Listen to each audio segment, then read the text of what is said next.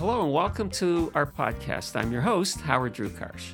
I've been a successful realtor in Canada's largest market, Toronto, for over 30 years. And in the latter part of my career, I co-founded Canada's largest independent brokerage, Right at Home Realty, with a roster of over 5,600 agents and growing.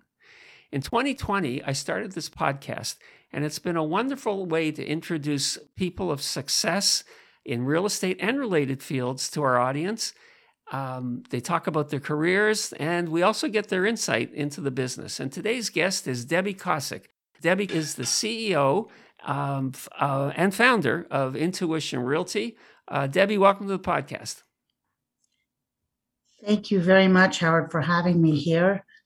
It really is a pleasure and an honor to be on your stage. I've been following you and your career for quite a while, and many congratulations on being a real industry innovator. Thank you. And I've been following your career because, we both are entrepreneurs. We both have found a way to succeed. And, lots of people start in business, and particularly the real estate business, but to make it last, that's the challenge. And good for you. You've got a great company. So let me ask the questions people are always interested in of our guests. Before real estate, what did you do? Well, actually, I went into real estate straight out of university. The summer I graduated was one of those great years where you couldn't find a job very readily. I'm sure it's still the same in a lot of fields. And I couldn't find a job in my field, which was political science. I really had a passion for it. I always thought I would run in the political forum. And I decided to get my real estate license in the interim. And the rest is kind of history. I just never left the field. Okay. So let me tell our viewers a bit about your background. So obviously, you started your company, Intuition Realty, which is spelled I-N with the numeral T, I-T-I-O-N, for those people who are going to Google you right after this. And after graduating from University of Toronto, you became basically what you are now, a self-made businesswoman, in a very highly competitive industry. You saw a need, and that was for innovation and something different in the business. And you launched your business in 2008. You've overseen the sales and marketing of and this is a big number, so I'm going to say it slowly, $20 billion with a B dollars of real estate. You're recognized as an astute professional, great innovator, and also you're a member of boards. You're a member of the Canadian Women's Council of Real Estate Professionals, the CWCREP, and Toronto Artscape Foundation. And you also had a 2-year term on the board of BILD, the Building Industry and Land Development Association. You've been honored with many awards for civic and business, in real estate and in the community. At the end of the day, you've built a great business with passion, with values, and congratulations. I mean, like you, we know a lot of people in the business, and sometimes you just have to really just think what a great success this person has done, and that's you. So let's go on to more questions about Debbie, okay? Thank you, Howard. You're very kind. Okay. When you got into real estate, were you just, as most people, licensed and went right into residential? Oh, absolutely not. Actually, a friend asked me to sit a pre-construction site. They had to take a vacation that summer, knew absolutely nothing about the industry, extremely, extremely green. And I thought, okay, well, this can't be that hard. I'm looking for a job in my real field in politics.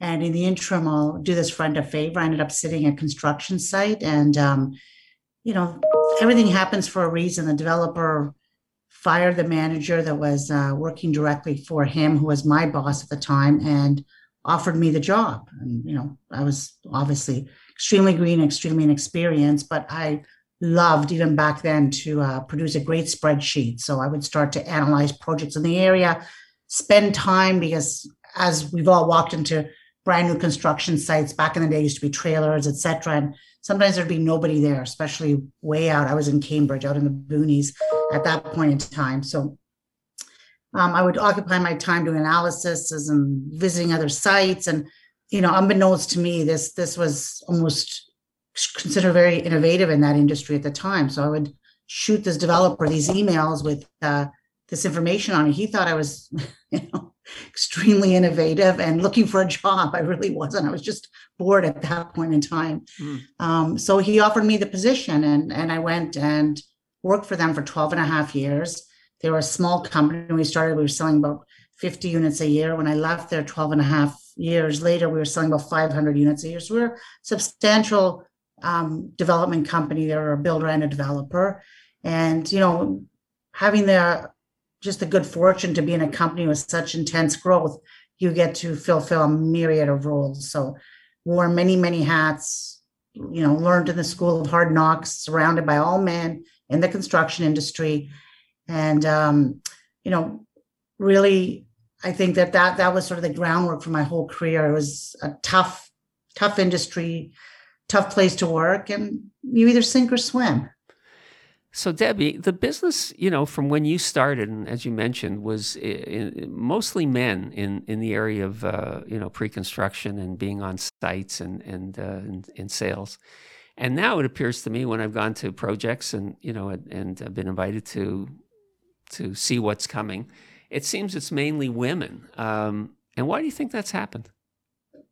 I think the real estate industry, particularly pre-construction, has really become a draw for women because of the flexibility of the hours, the stability of income, the ability it really does attract, I think, a lot of females because of still, I hate to fall into gender biases, but women still quite often are running their households or, juggling the children and the family. And, you get such wonderful flexibility with real estate that you don't in many other fields.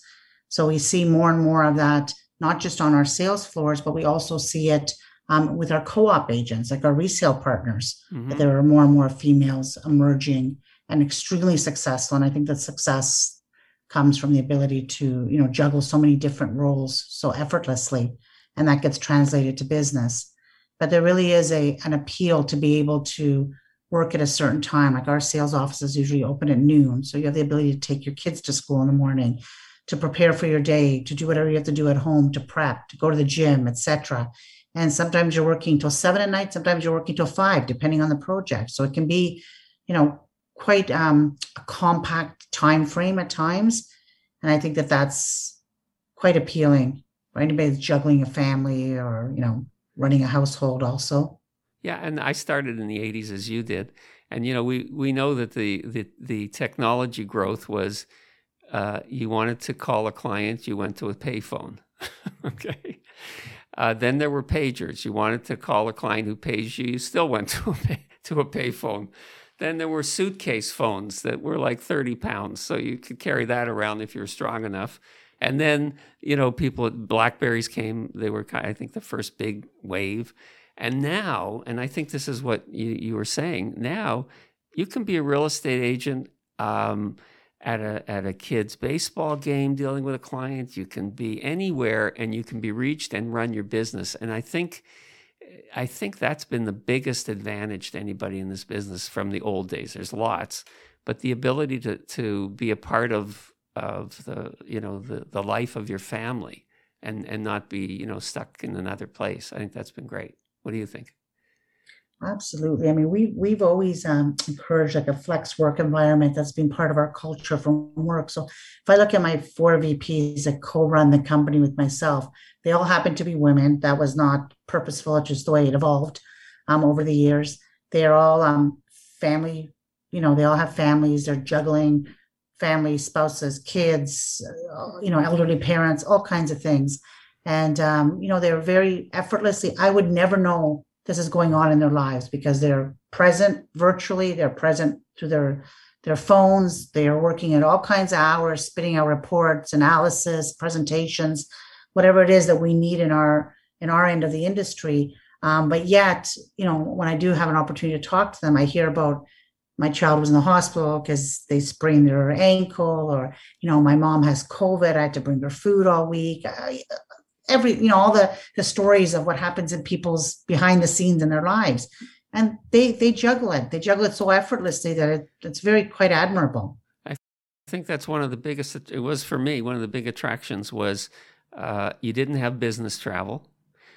You could take care of family members that needed help.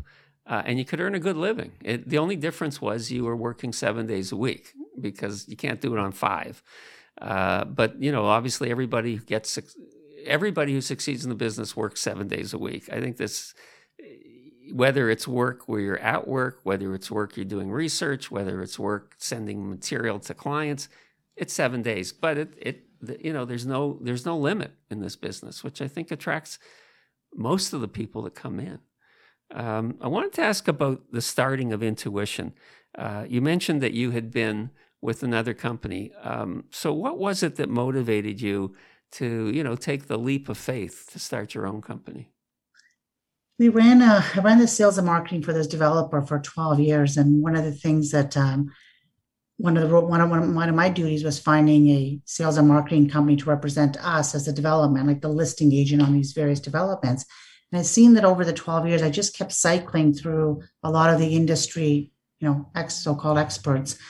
And I really wasn't satisfied with what I could find when it came to the talent and the offering out there. So when I was ready to move on from the development company, I kind of always had this dream in the back of my mind to have my own business. I thought the perfect thing would be to offer this service to our pre-construction industry, because I had sat on the other side of the table in the builder's boardroom representing the builder for so many years, for over a decade. So I really understood what that offering needed to be, and I understood what was lacking in the industry. So I was sort of wedged into this perfect little niche where, I had a real estate license. I understood the development industry. I understood pre-construction sales and marketing very well. I was still fresh enough that I felt like I could make a change in this industry. Like I hadn't been there for so long that I was jaded and, didn't feel that, that there could be progress or change. I still was very starry-eyed and thought, well, I could really make a change. I could offer something that was unique. And obviously the formula has worked over the last 15 years. Well, I think that's all businesses start with problem opportunity, right? You saw the problem, you saw it as an opportunity, and you took the leap of faith, and clearly it's worked out really well. But I wanted to ask, in that road from start to now, what would you say have been your biggest challenges? Really, I think the biggest challenge was in our early days was money and lack of seed money. You were very fortunate. We had a conversation where you mentioned that you were able to raise some capital to make the huge splash in industry you have made with your partners. We weren't in that position. We probably wouldn't even know how to have gone down that road. We opened a small real estate company and originally thought that we were going to combine the resale and the project marketing. And we very quickly learned that the project marketing was far more lucrative and just something that we understood. So we spun off the resale company. We had 100 resale agents. We sold it and concentrated on the project marketing.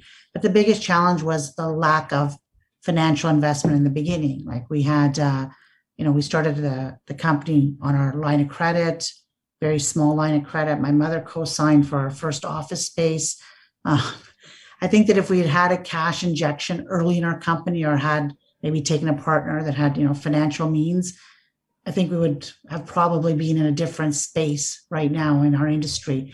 But nevertheless, we overcame that after the first 5 years and continue to, reinvest in our company and have grown to be currently we're the second largest project marketing company in Canada, which de facto makes us the second largest in North America because we have the largest pre-construction sales market in the GTA, wow, volume-wise, that's believe it or not. Good for you. Everybody's shocked when I say that. They think it's New York or Miami or Texas, one of the Texas market. No, we actually trade more volume here than any of those marketplaces. Wow, good for you. This is a really interesting thing for people who will see this podcast to know how big you are.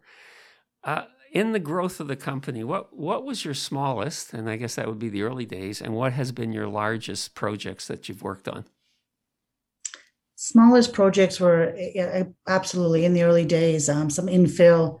One of the developments that I lived in where we sold the land to developers, 19 homes, kind of a bit of a luxury little enclave in South Mississauga. And largest, we've marketed 6,000 acres in Saskatchewan for Dream in their low-rise division. We're there for 4.5 years selling 12 projects for them prior to the turn in the marketplace there, which was oil related at the time. And in the high rise, it's our Amicon development, which I think is probably the first place we met about a decade ago. And that's 6,500 units in Mississauga City Center. And it's 23 phases of towers, townhouses, etc. And we launched our 12th tower there earlier this summer. And in July, and I'm proud to say that we are sold out of the whole release. So we're waiting for our next tower there, which should be later this fall. It's amazing. Those are huge numbers. The thing about the businesses, and I guess not just the real estate business on the residential side, but on your side, it's really changed. And if you were to kind of say, if someone asked you, how has it changed? What would you say would be the biggest change that you've seen? Well, there's been so many things, but I really think technology, the impact of technology and virtual selling, especially with COVID. We had been selling virtually for a couple of years. We'd sold some projects overseas. We had sold projects in we were in the Texas marketplace and the Western Canada and Florida, etc. So a lot of those sales were conducted virtually. So we had a pretty good lead up to sort of the COVID experience where the whole world went virtual. And overnight, we had 20 active projects that had to be converted to virtual sales. And I believe that that's going to stay. We're seeing now that our marketplace still very strong and has opened up, and we're back to, we just launched a building on last night actually, and it was in person. We had brokers through our sales office. They built a beautiful sales office, model suite, but we still layered all the virtual technology, and we are still finding that the majority of the people are still choosing to write the deals online. They still shy away from being in big crowds, and they're finding that process extremely easy because we've made it very easy. Mm-hmm. It's really 1, 2, 3. Like it's a 12-year-old could execute a deal and understand it. Well, my 12-year-old is more computer savvy than I am, so I'm sure that that they could. But we made it very easy, and people enjoy that. I had a girlfriend comment last summer who purchased a townhouse from us as an investment, and we emailed her. The agent got online with her, explained the development, emailed her. She DocuSigned the documents while she sat around her pool, and she said to me, it's harder to get an appointment to see my hairdresser than it was to buy a piece of property with you guys. Well, you had the advantage that you already had done it. A lot of them, your people in your business had to figure out real quick, and the fact that your clients, and I think all people, technology, as people, young people come into this business or any business, they grew up with technology, so they expect it, right? I mean, that's what they're comfortable with. I mean, I'll bet your 12-year-old doesn't know how to use the phone. I mean, my kids never phoned me. It's all texting, right? And yeah. I think that's the new way. And the fact that you were already ready for it, great for your company. So obviously that's going to continue, right? That you're not going to shut that part down because, things are opening up again.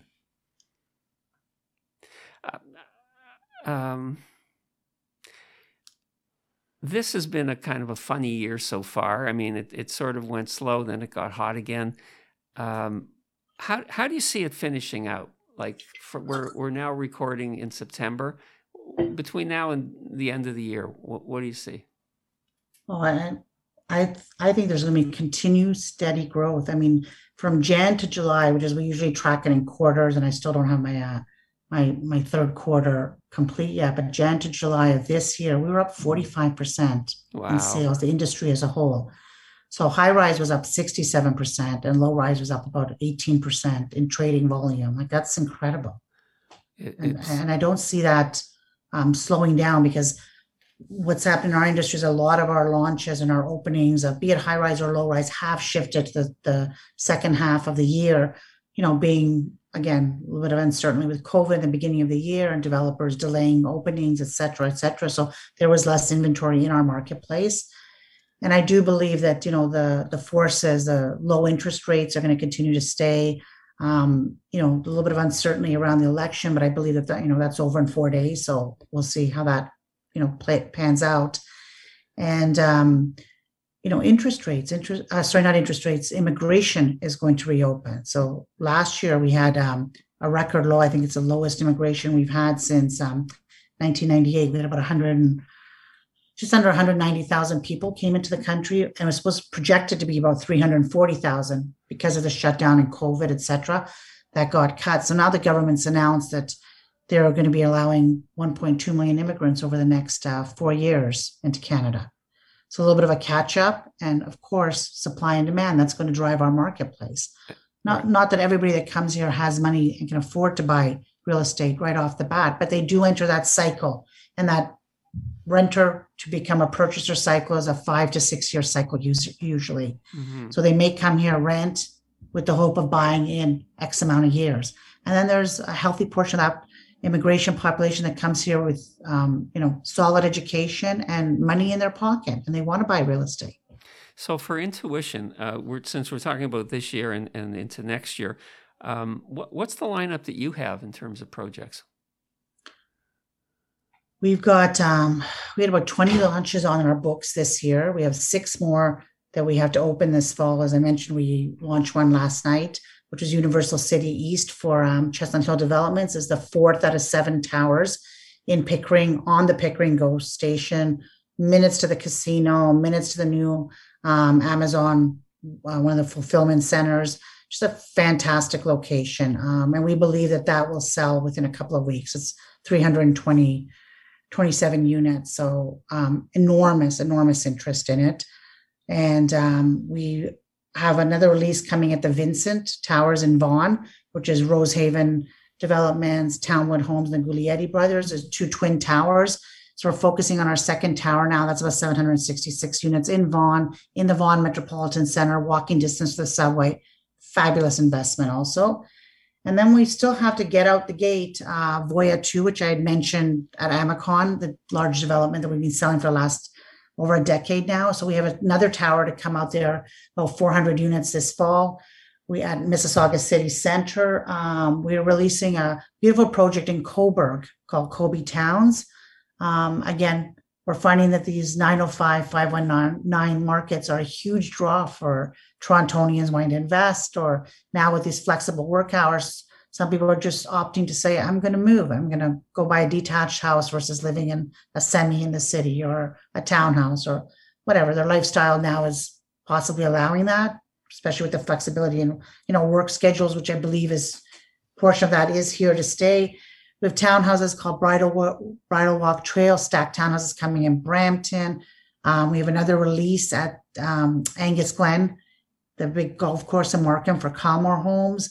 That's coming later this fall. And very interesting community we have 500 townhouses coming in Picton, Ontario, out in Prince Edward County, also this fall.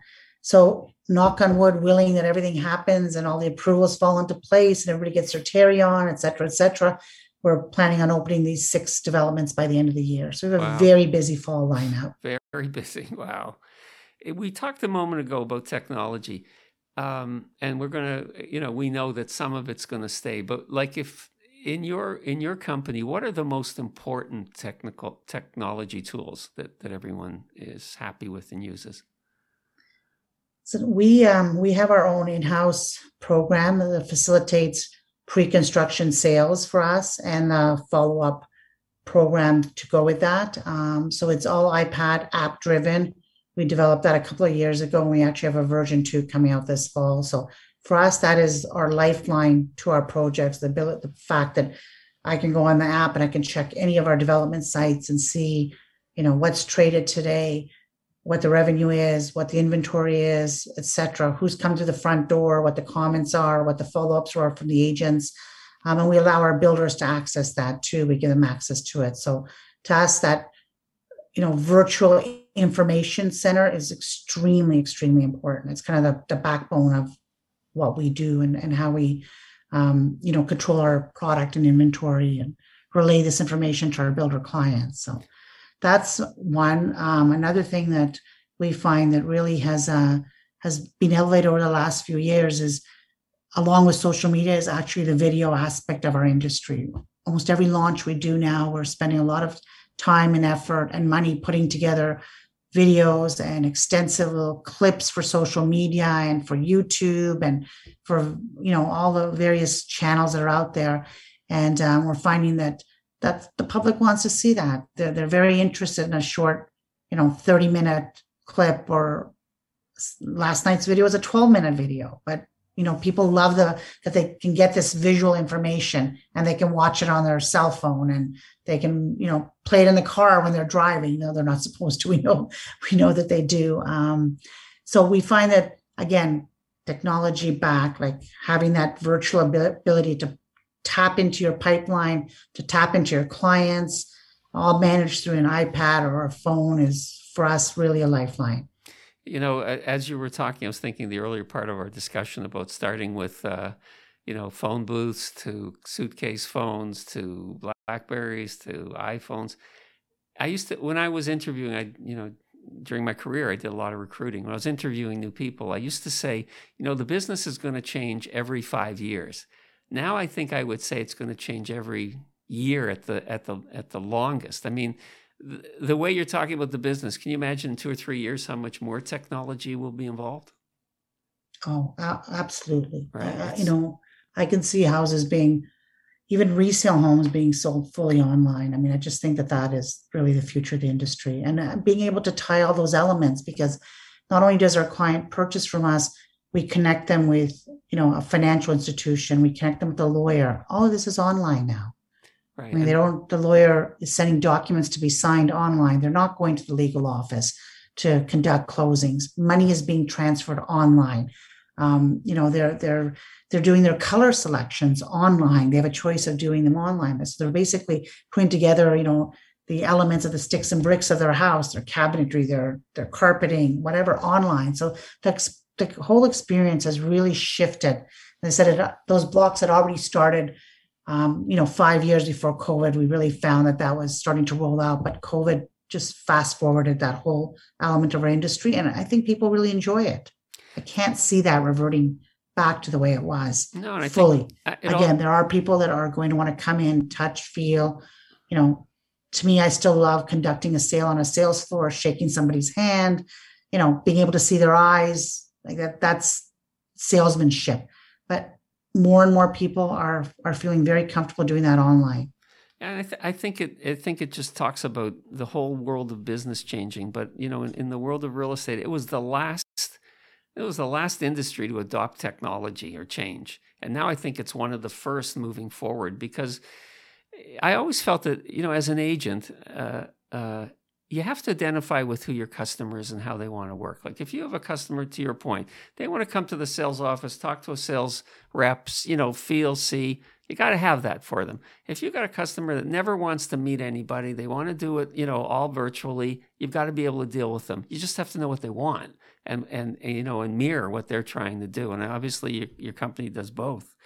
In terms of companies, it's such a unique industry, but what do you think are the talents and the skills that make a really good pre-construction marketing company?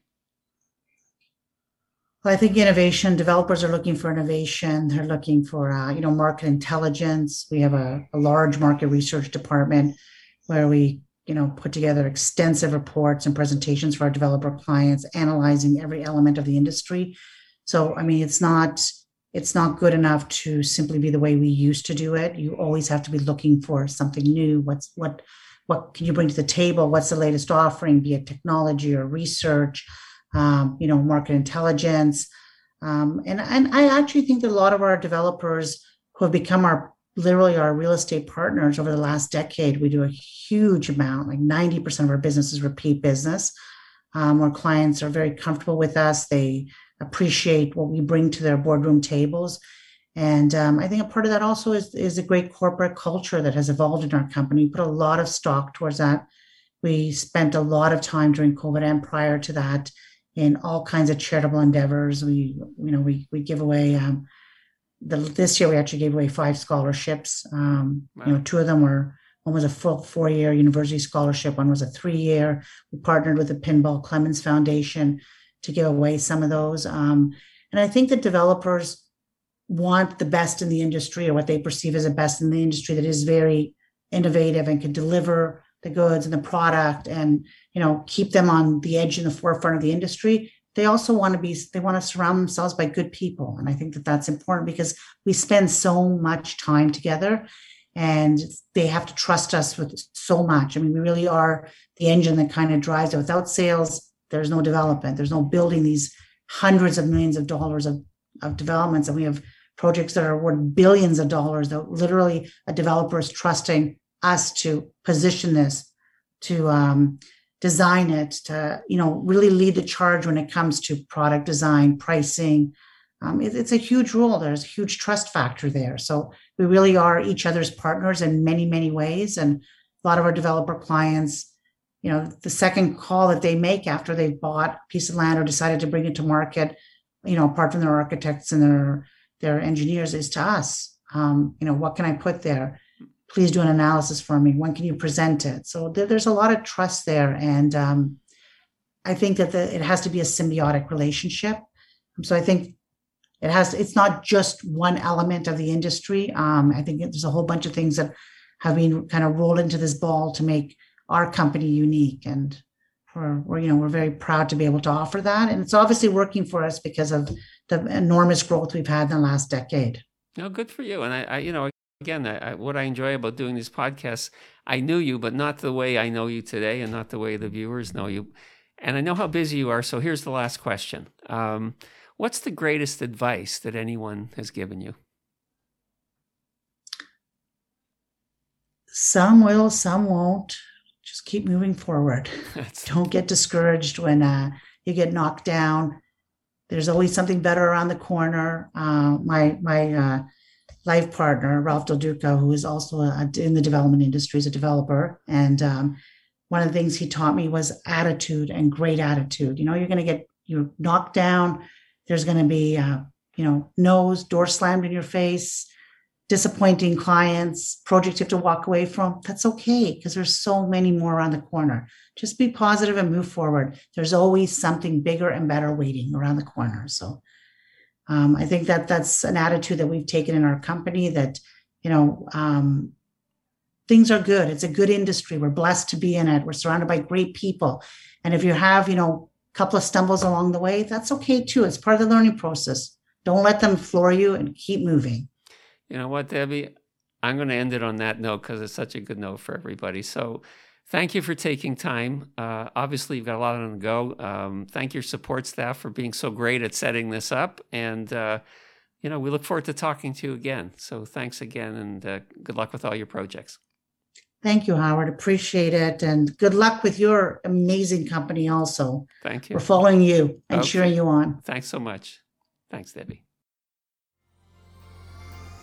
We'd like to thank Debbie Kosick and you for joining us today. And if you enjoyed our podcast, please like, comment, and subscribe on your favorite podcast network or on our YouTube channel. And to reach us, you can reach us one of two ways: by email at info@rewithhd.com or on our website, rewithhd.com. Thank you for joining us, and we'll see you next time.